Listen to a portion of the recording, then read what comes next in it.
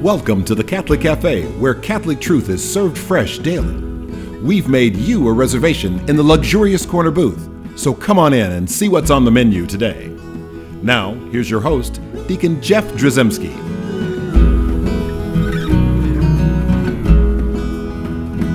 Greetings and welcome to the Catholic Cafe. I'm Deacon Jeff, sitting in the luxurious corner booth of the Catholic Cafe, sitting here with Thomas Patrick Dorian. Hello. And Sam Ziggy Rodriguez. That's me. And we are in the middle of a 7-part series with the Catholic Cafe. Kind of exciting. Part 2 coming up. This is number 2 out of, yeah, right. 7. So out of 7, yeah. 7's so the way in. 7, the 7 sorrows of Mary. Exactly. And that devotion, we're talking about each one of the sorrows. And spending a little time with each one, and we did the first one. The first one was a prophecy of Saint Simeon. So if you missed that, you need to go to the website, thecatholiccafe.com. You can check it out there on the EWTN On Demand app on your iPhone or whatever. You can listen to it there as well. And if you listen to podcasts, pretty much wherever you get your podcasts, you can hear it there as well. So we're going to move on to 2. But before we do that, I do want to read. I got an email, and I got permission to use this person's name. So it's Laura, and Laura is writing from. Let's see where she's from. Mount Carmel, Connecticut. Oh, yeah. perfect. So Our Lady. Yeah. Perfect. So I enjoyed yesterday's show very much on the 7 Sorrows of Mary, and look forward to the upcoming series of shows about this. She sounds like really smart, doesn't she? Mm-hmm. Yeah, because she knows where to hear the good stuff. Very much want to start saying this devotion daily. I thought you said to meditate on each sorrow, then follow with a Hail Mary at the end of each one. Just to be sure I heard you correctly, I researched this on the internet. Now be careful, Laura. So you go to the internet and you're going to make me out to be a liar. Anyway, but every website I found described a different way. Now I'm really confused. I was hoping it would not be too much to ask you to please email me your instructions so I can begin my daily devotion as soon as possible. So here's the thing. First of all... That sounds like a question I would ask, Sam.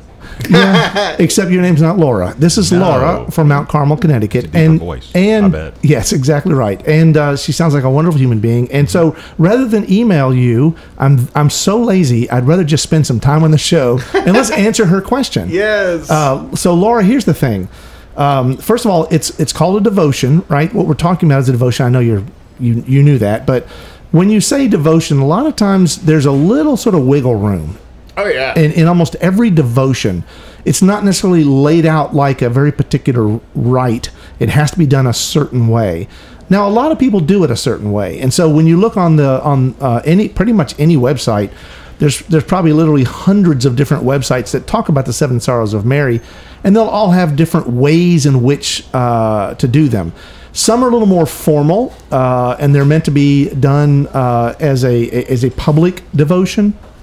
In other words, kind of as a group. I think I mentioned on the last show that at a parish I was at before, they used to, on Saturday mornings, there'd be a little group of people who would get together and do the 7 Sorrows devotion, and they would have a little prayer. They would read the first sorrow.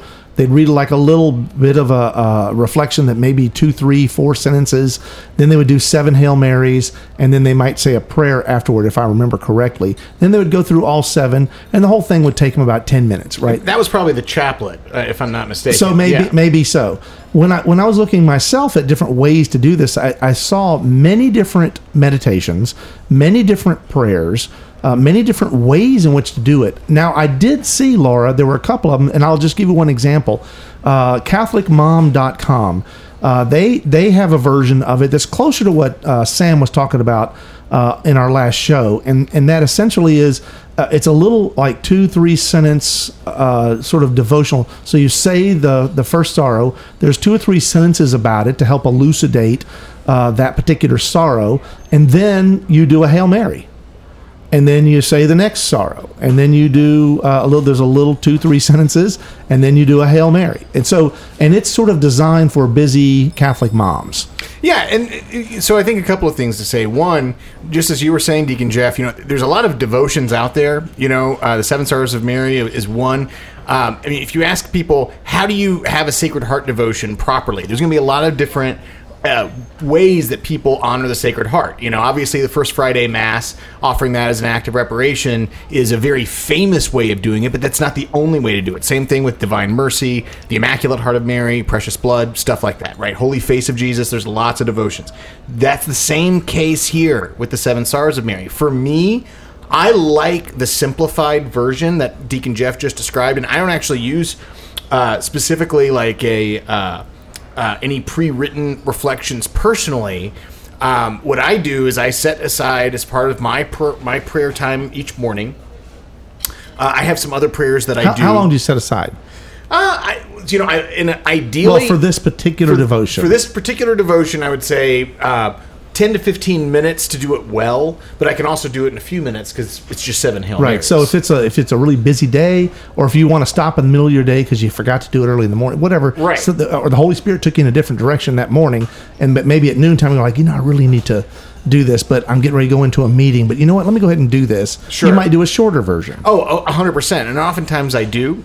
But I think by setting aside to begin it, setting aside, a good solid 15 minutes of prayer time with it, where I can really spend a couple of minutes on each sorrow and meditating on each sorrow, and doing that as a daily devotion, it makes it easier on the days where you don't have much time and you're really just doing 7 Hail Marys, and maybe you're doing 7 Hail Marys really quickly and more quickly than you'd want to do them because it's an emergency situation. There's drama erupting in the household, and you want peace in the family, and so you're setting aside to do those 7 Hail Marys, which I have done.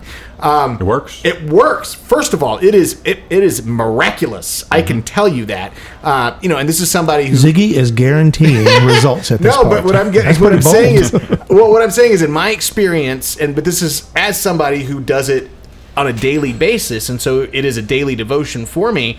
When I turn to it for an emergency that is in keeping with her promises, so far Our Lady has proved extraordinarily faithful in ways that reason can't explain. It truly, in my heart, it's only something that I can process from a perspective of faith. But I think it is important and good to make a daily practice of it if you feel so led, and to set aside real meditation time if you feel so led.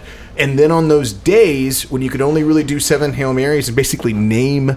and when you mean 7 Hail Marys, you mean one for each? One for each, yeah. Where you're naming each mystery. Because also the chaplet will have you do 7 Hail Marys at each. Sorry. Yes. Right. And so I want to confuse people. So if you're doing it the way I'm describing, which is a total of 7 Hail Marys, 1 Hail Mary for each sorrow, and including doing it on an emergency basis, if it's a daily devotion for you, where each sorrow has really come alive in a personal, relatable way in your mind and in your heart, in your prayer life, then when you are doing it on that emergency basis, there's already all these mental associations that you have with each sorrow. So when you're saying them, when you're listing off each sorrow, there's meaning that's coming out in that brief instance. There's room for grace to move in that brief instance. And so I think that's why it's connected. Why if all I did was once in a while do 7 quick Hail Marys, naming off each sorrow for each Hail Mary, I don't think it would be as effective as it is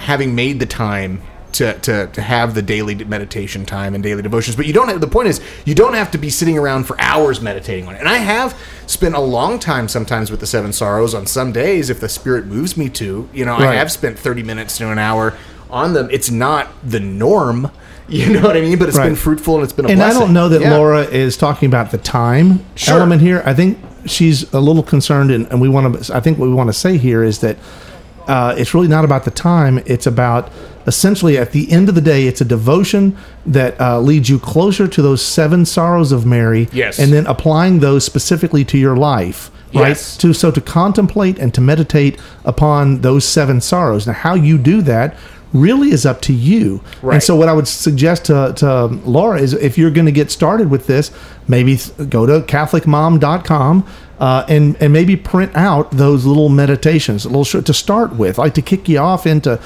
just to elucidate that sorrow just a little bit more, and then do what we're doing in this show. As you continue to listen to this series of 7 shows, you're going to start to find other touch points in each one of these sorrows that might apply to your life. And so that might be helpful. So Laura, I hope that was helpful in describing what it is that you need to do. Sam looks like he's going to pounce again. Well, no, you said something though I think that was important that I just want to kind of draw out for our listeners, including Hey, Laura. you can stop there. It was important. I said it, and that's all that really matters. Well, no, because I was focusing very much on you have to name each mystery, meditate a little bit, say a Hail Mary for each mystery, but I think it's important, and we've structured our shows around this. You're compassionating her sorrows, you're relating to her sorrows, and so you do that in 2 ways, right? One, you put yourself in her shoes to try to understand how she must have been experiencing that sorrow, but then you also draw upon your own life in ways that you can connect to that sorrow personally in a way that only you can. So both of those elements, in my opinion, are important to truly compassionate her sorrows. That's right. So the meditation, the contemplation of that particular sorrow, that's what we're really getting at. And whether you do 7 Hail Marys or 77 Hail Marys, the reality is those are lovely, and I'm not saying they're good or bad. I'm just saying that the goal in either way, however you do this, is essentially you said compassionate. I love that. I've never used that as a verb, but we're going to compassionate Mary's sorrows and essentially to be part of our Lord's passion and to allow that to envelop us. And so through the lens of the sorrows of Mary, to come closer to Jesus. And I think that's a powerful thing. So however that works for anyone listening in terms of devotion, that's what's the most important thing to do here. And yes, if you look on the web, on the interwebs, you will find literally like hundreds of different ways of doing the 7 sorrows, and so in this situation, pick one of Sam's ways. Yes. You know what? Or mom.com, CatholicMom. CatholicMom.com. You can't go wrong with a Catholic mom. And so let's talk about the second sorrow of Mary, and that is the flight into Egypt. And so, we have this little bit of Matthew in the second chapter of Matthew in the Gospel. When they had departed, behold, the angel of the Lord appeared to Joseph in a dream and said, "Rise, take the child and his mother, flee to Egypt, and stay there until I tell you. Herod is going to search for the child to destroy him." Joseph rose and took the child and his mother by night and departed for Egypt. He stayed there until the death of Herod, that what the Lord had said through the prophet might be fulfilled, "Out of Egypt I called my son." So you look at that and you think like, well, they went on a family vacation. Why is this a sorrow? Where they probably packed up Joseph packed up the Winnebago, and they headed to, they left at night. It's always good to leave at night because the kids sleep. We used to do that. Exactly. And I'm saying, so how is this a sorrow? Sam, I'm sure you've meditated upon this. I have meditated and I'm being silly. upon this. I know this is a sorrow. Well, so a couple of things. Like first, we talked last week. We couched the prophecy of Saint Simeon in terms of the Annunciation, right? That she had heard the good news from the angel Gabriel, and she had conceived a child by the power of the Holy Spirit, this miraculous virgin baby child. She had that experience. She gave birth to that child. She nursed that child. And, first of all, there's already a difference here that God now is choosing to work through her husband, Joseph, to deliver the message. So it's not like the angel Gabriel is saying, "It's me again." Yeah. You know what I mean? Like, here's your next journey, here's your next. Instead, her husband is saying, "God told me in a dream that King Herod is going to kill our child and that we have to move." So first of all, that's horrific news to hear anyhow. Scary. But then there's also sort of an added level of trust because it's something that she's getting secondhand. So she's hearing from Joseph and she's following Joseph. But imagine, hearing that the king wants to kill your child. Like, that would be horrific for any mother to hear. I think it's all the more horrific. This is God's child, born of a virgin birth. Every baby shines with joy and love, but imagine how much more the baby Jesus shined with joy and love and goodness. And you look upon that perfect child and you say, our King Herod, he wants to kill this child that's for scary. Political reasons. Selfish political reasons. And also she had just heard the prophecy of Saint Simeon as well, and so she knew her baby would come under attack. And here, boom, there's the first attempt already to attack him.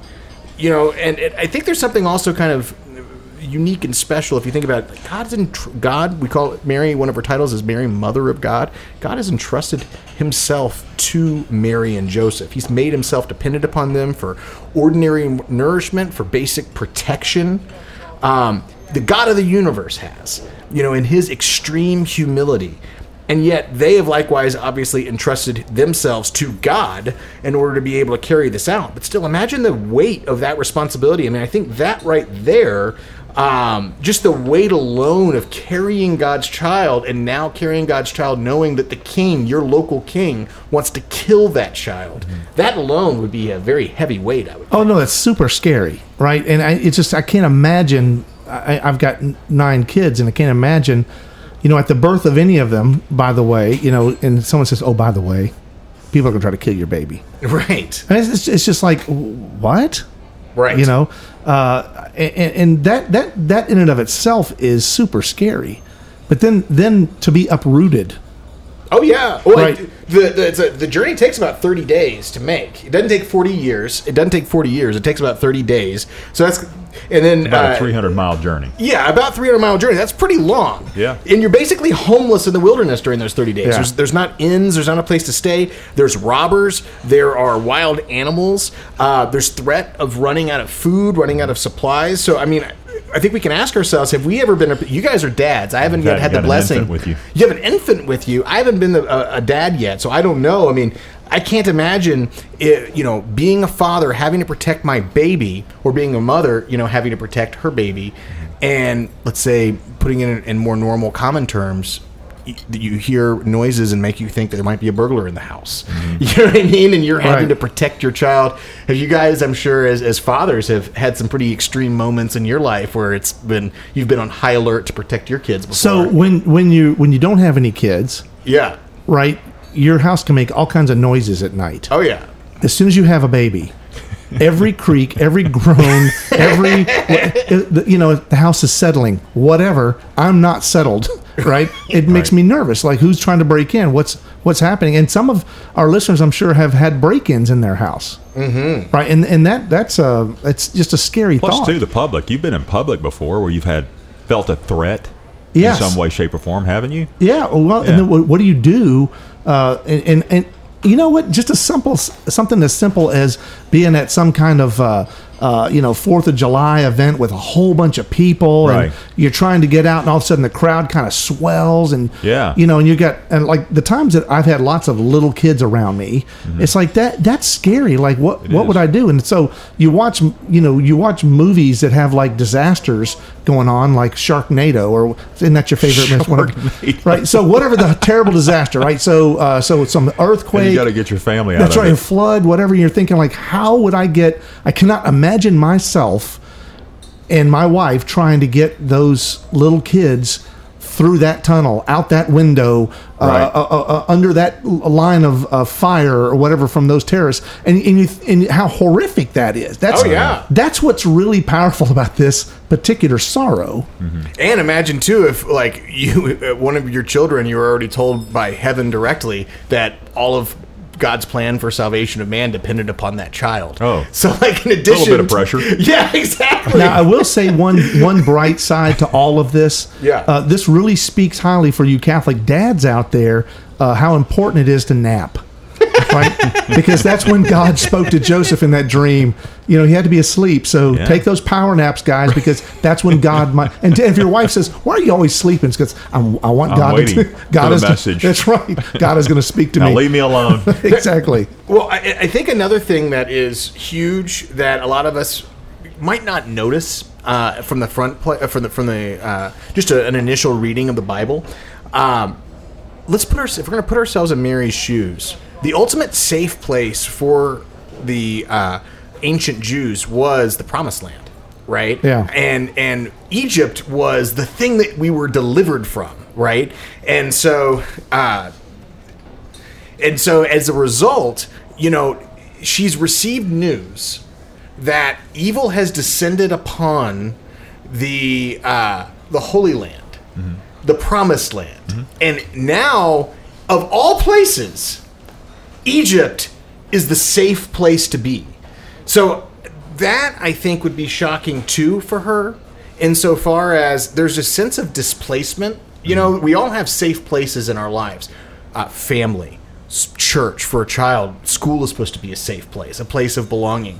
When one of those safe places gets taken from us and it's no longer safe, that hits us on a at the core. Yes. Right? Because we're expecting to be safe. I mean, you understand so clearly why people were so upset when some of the sexual abuse stuff like hit the church so profoundly in the last 20 years. I know that there have been scandals along the way, but really when it suddenly came to light and people are going like, wait, I'm supposed to be safe at church. Yes. Right. And then of course in school settings, you know, and now parents are getting very concerned about what's being taught, how it's being taught, what's being said, who's doing the teaching and what they believe and things. And shootings too. That's right. And so terrible things that are happening. And so I can't imagine being in that setting. Yeah, or women who are find themselves in a domestic violence relationship. Yes. Home is supposed to be a safe place. Now all of a sudden, home is a scary place. You know, I can't I've known women who have gone through that. I've known one woman who was in the thick of it, and it's really hard, I think, for us, if we haven't personally been like in that situation, to really put ourselves in that person's shoes. But imagine feeling like even home is a dangerous place. I mean, and so that's how and so I feel like it's heightened because, you know, God could have said, hey, I've got a safe house for you in Damascus. That's right. But it really is a heightened message of saying, no, the safe place for you is this place that's supposed to be the opposite of safe. Egypt. Yeah. Yeah, it seems like counterintuitive, right? But at the same time, Joseph trusted God. Right. And said, we're going to Egypt. And so God's teaching both of them to trust in him. That's right. Exactly right. But still, we see all of that happened to them and don't think for a second that everything was easy. I always think about this at Christmas time, especially because I see all those Christmas cards that show this beautiful little infant in a beautiful little manger.